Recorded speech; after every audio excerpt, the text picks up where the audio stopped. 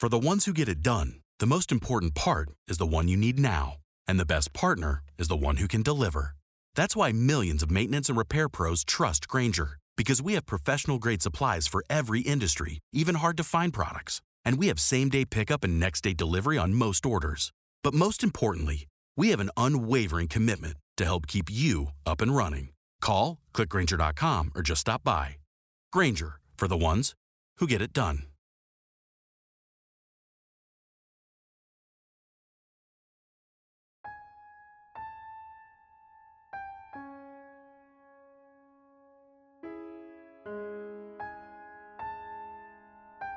I quietly sat up, leaned towards the wall, and peered through one of the cracks. And he was standing right there, the old man and his dog. I'm Tom Stewart, and this is my paranormal story.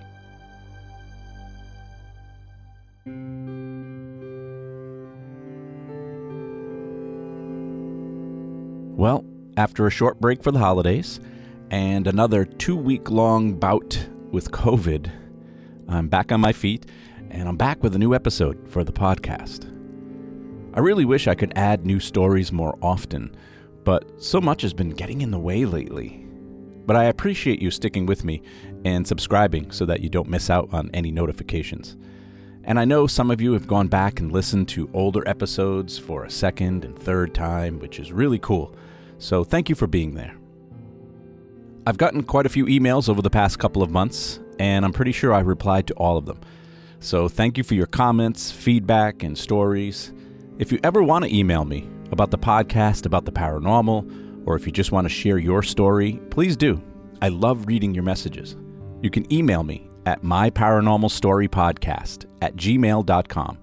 I personally read and reply to every email.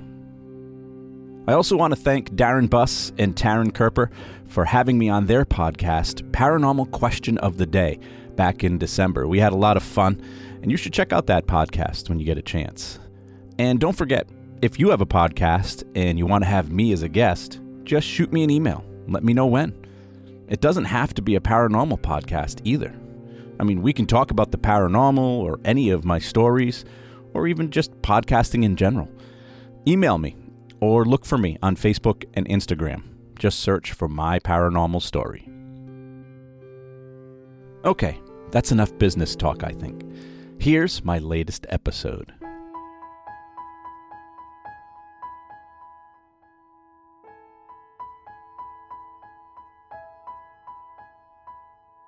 I was talking to an old friend on Facebook recently. We grew up together back in the day. We lived close to each other, and we went to the same school and played Little League together. Now, I wouldn't really say that we're still close friends, but thanks to social media, we've managed to stay in touch here and there over the years. He was telling me that he just started listening to my podcast.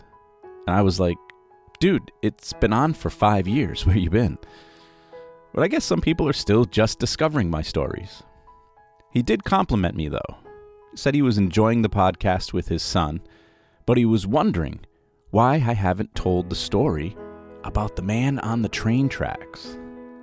And like many of my stories, I had totally forgotten about it until he reminded me. As we were talking in private message for a while, we went back and forth reminiscing about the old times when we used to hang out on some old train tracks in our home city of Pawtucket, Rhode Island. And this is where we used to see the old man. I don't remember how Aaron and I first met. Probably in middle school. We weren't best friends or anything, but I remember hanging out with him a lot one summer. We were both the same age, around 14, and we had a lot of similar interests. We both loved sports, we both loved riding skateboards, and we both loved hanging out, just having fun and being kids.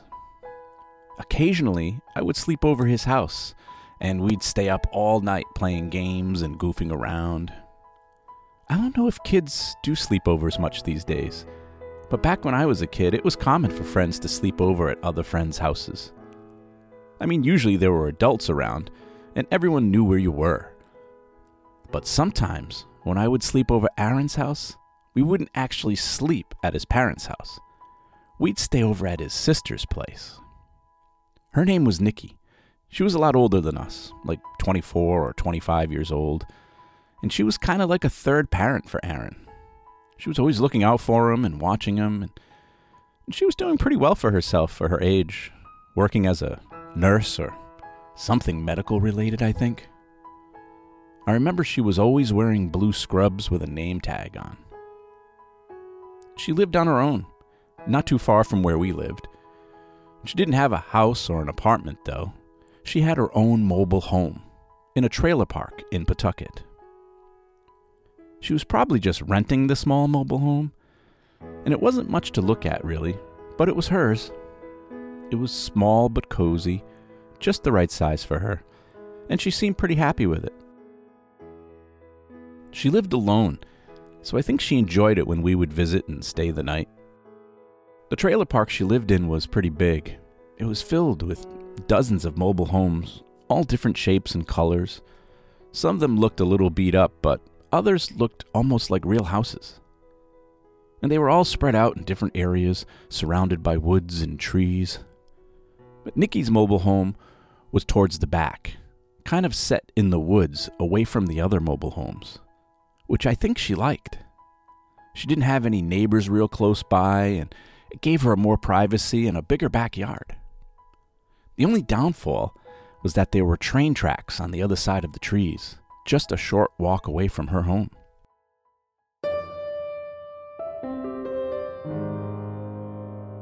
Today, these train tracks have been rebuilt and refurbished, and they're used quite a bit for commuter rail service from Providence to Attleboro, and eventually all the way up to Boston if you want.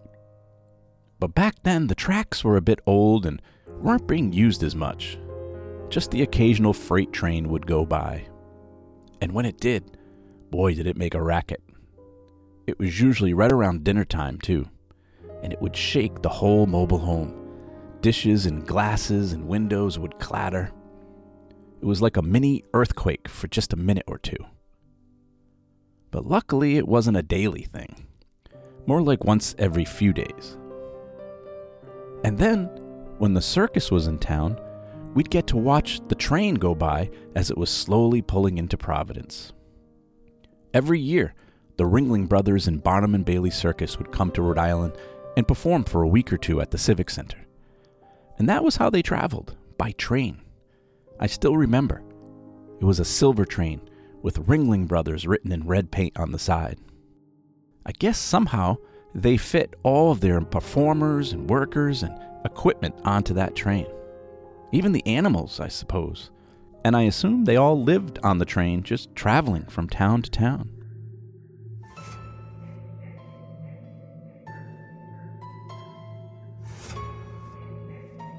Aaron and I used to spend a lot of time walking on the train tracks. We'd follow the rails and take long walks one way or the other. I remember early on that summer we decided to walk all the way towards Providence to try and get a close-up look at the circus train parked just outside the city. I wanted to see if they actually kept the elephants and lions on the train. I was curious. But man, it turned out to be a longer walk than we thought. And by the time we got close enough to see the train in the distance, some police officers spotted us and made us turn back. I think they were railroad police. They were all official with uniforms, badges, and guns. Keeping an eye on things, I guess. Making sure meandering kids like us didn't get too close. And it was a long walk back. But I always did a lot of walking when I was a kid. I think it was our return trip from the circus train that we saw the old man and his dog for the first time. It wasn't uncommon to see people walking near the tracks now and then, but on several occasions, we would see this old man with long hair, dressed in a camouflage jacket and corduroy pants, walking on the tracks. I mean, he probably wasn't too old, but he seemed old to us. And he always had his dog with him on a leash, some sort of German Shepherd mix or something. And he and his dog would always be walking way up ahead of us on the tracks or somewhere way behind us. We'd always see him and hope to catch up to him, just to meet his dog mostly. But they'd always be gone by the time we get to them.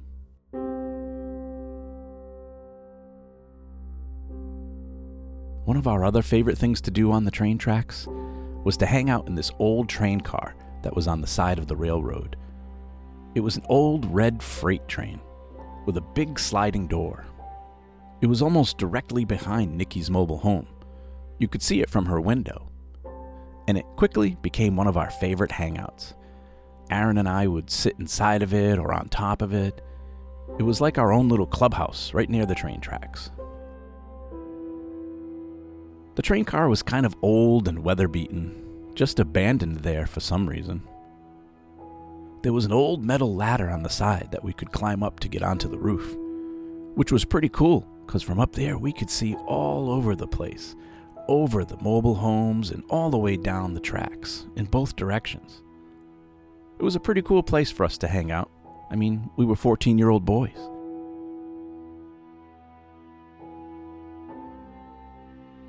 It was far enough away from the train tracks that it was safe, but a couple of times while we were playing inside, one of those freight trains went by, and man, it felt like the train was going to go right through us. Even with the big sliding door closed, we could feel the air rushing by, almost sucking us in. But most of the time, it was quiet, and this train car was just our little sanctuary. One night we had an idea. Wouldn't it be cool to camp out in the old train car? You know, just spend the night out there. Nikki didn't seem to mind. I mean, she could see us from the mobile home, and we were within shouting distance. Plus, this was the 80s, and kids could do a lot of things back then that you wouldn't do today. We brought our sleeping bags and a couple of battery-operated camping lanterns, and backpacks full of snacks and games. It was summer, so it wasn't too cold at night. We set up our sleeping bags, closed the sliding door, and spent the night playing Dungeons and Dragons until we couldn't keep our eyes open anymore. It was a real Stranger Things kind of moment. I was a little nervous at first. I thought for sure some railroad police would come by that night, see our lanterns through the cracks in the walls and kick us out. But surprisingly, the police never came our way. We played D&D for like 2 or 3 hours before eventually settling into our sleeping bags. But before either one of us could fall asleep, we were startled by the sound of a dog growling and barking. Nobody in the trailer park was allowed to have dogs, so it had to be a stray or something. It just kept barking and growling right outside the train car, and it sounded like it was coming from all directions. Aaron and I just sat there, curled up in our sleeping bags, staring at each other, not saying a word. We didn't know what to do. Finally, after about 5 or 10 minutes, the barking stopped. And we just sat there and waited quietly. Finally, I slowly slid the door open and looked around. Once we felt like the coast was clear, we both sprinted back to the mobile home and slept in the living room that night. The next morning, we went back to the train car to get all of our stuff that we left behind, and everything had been thrown around like a hurricane had gone through the car. My sleeping bag was up against the wall, the lanterns were knocked over, game pieces and snacks were spread out all over the place. It was crazy. We didn't know what to think. So we cleaned it up, packed it up, and headed back home. The following week, we decided to give camping in the old train car another try, hoping this time no dogs would come by and scare us. We set up our sleeping bags and lanterns, and we slid the door closed tight. This time, we decided not to bring any snacks. Aaron thought maybe it was the smell of the food that made that stray dog go crazy last time. Made sense to me. We played Dungeons and Dragons, sipped on some Mountain Dews, and quickly forgot all about the Cujo episode from last week. And once it started getting late, and we were throwing yawns at each other, we decided to get in our sleeping bags and call it a night. And we both managed to fall asleep this time, and slept through most of the night. Early the next morning, I woke up needing to pee. Too much Mountain Dew, probably. The sun was just rising and the sky was pink and blue. Aaron was still fast asleep, so as quietly as I could, I slid the train door open and hopped out to go do my business in the nearby trees. As I was standing there, just down a ways, I could see that same old man with his dog walking on the tracks. I was pretty sure neither one had seen me, so I finished up quickly and got back into the train car. I closed the door quietly and got back into my sleeping bag. And as I was dozing off, I heard what sounded like footsteps outside the train car. Maybe it was the old man with his dog walking by, I thought. So I quietly sat up, leaned towards the wall, and peered through one of the cracks. And standing right there in front of the train, like 5 feet away, was the old man and his dog. They were both standing there, motionless, just looking at me. He was wearing that same old camouflage jacket and corduroy jeans, and he was looking right through me, as if he knew I was looking at him. All of a sudden, Aaron woke up and startled me. I jumped backwards as he asked me, "What are you looking at?" "It's the old man and his dog," I told him. "They're right outside." Aaron sat up to look through one of the cracks near him, when suddenly we both heard an old, gravelly voice say, "You shouldn't be here." We both looked at each other in horror. Aaron's face was pale white. Mine too, I'm guessing. We sat back in our sleeping bags, trembling, hoping the old man wasn't going to open the door or say anything else. What did he even mean by that? We were both too afraid to open the door or look through the cracks or even move, so we just sat there for what felt like forever. Finally, I worked up the nerve to lean forward and look through the crack one more time. I pressed my face against the wall and looked out, and the old man was gone. No sign of him or his dog.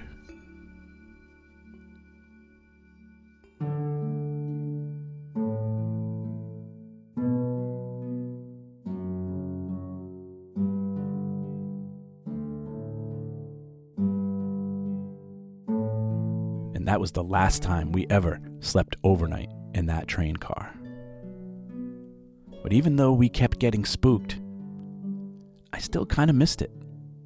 It was kind of fun spending the night in that old train car. For the rest of the summer, we would still spend time in and on the train car, but only during the day. And we would still walk the tracks and do our usual kid things. But we never did see the old man and his dog again. And even though he scared the crap out of us that night, I kind of missed seeing him.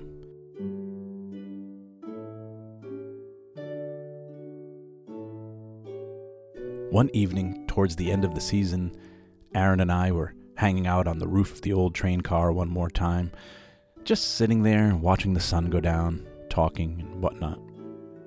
When suddenly, from out of nowhere, a police car came driving down the side of the tracks. It said Railroad Police on the side. And I was like, uh-oh, are we in trouble? Once they saw us, they stopped and got out. 2 police officers in full uniform started walking towards us. We didn't know what to do. They didn't look mad, but I had a feeling they were about to kick us out. They asked us our names and where we lived, and we told them. And the older officer who had been driving explained to us that it was their job to make sure no one was on the train tracks, especially 2 kids like us. He told us we should head back to the mobile home. It's too dangerous to be hanging around on the train tracks. It's for your own safety, he said. Then suddenly, the younger officer spoke up and said, "Yeah, just last year, A man was walking his dog on the tracks and got hit by a train. You don't want that to happen to you." Aaron and I looked at each other in shock as the older officer scolded the younger one. "Don't go telling kids horrific stories like that."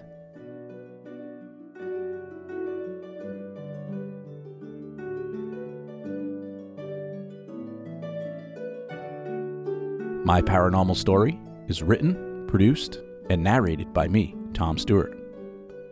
Music from this episode courtesy of Kevin MacLeod at Incompetech.com. Remember, this podcast is free, and I never charge you money to hear bonus material or make you sign up for Patreons. So if you'd like to support the podcast and help me keep it going, you can click on the donate button on my website at myparanormalstory.com. I've also got t-shirts and coffee mugs for sale. Unfortunately, podcasts cost money, and your support helps me keep the podcast running. Every little bit helps. You can also check out my book called The 10 Best Tools for Ghost Hunting. I've spent many years as a paranormal investigator, and if you've ever wanted to learn more about the gadgets we use on investigations, you can check it out on Audible, Kindle, or Amazon.com. Please help my podcast grow by sharing your favorite episodes with your friends on social media. And feel free to follow me on Facebook and Instagram. Just search for My Paranormal Story. If you have a podcast and would like to have me as a guest, or if you'd like to ask me a question or tell me your paranormal story, you can email me at myparanormalstorypodcast@gmail.com. I always reply personally to every email. Thanks for listening. I'm Tom Stewart, and this is My Paranormal Story.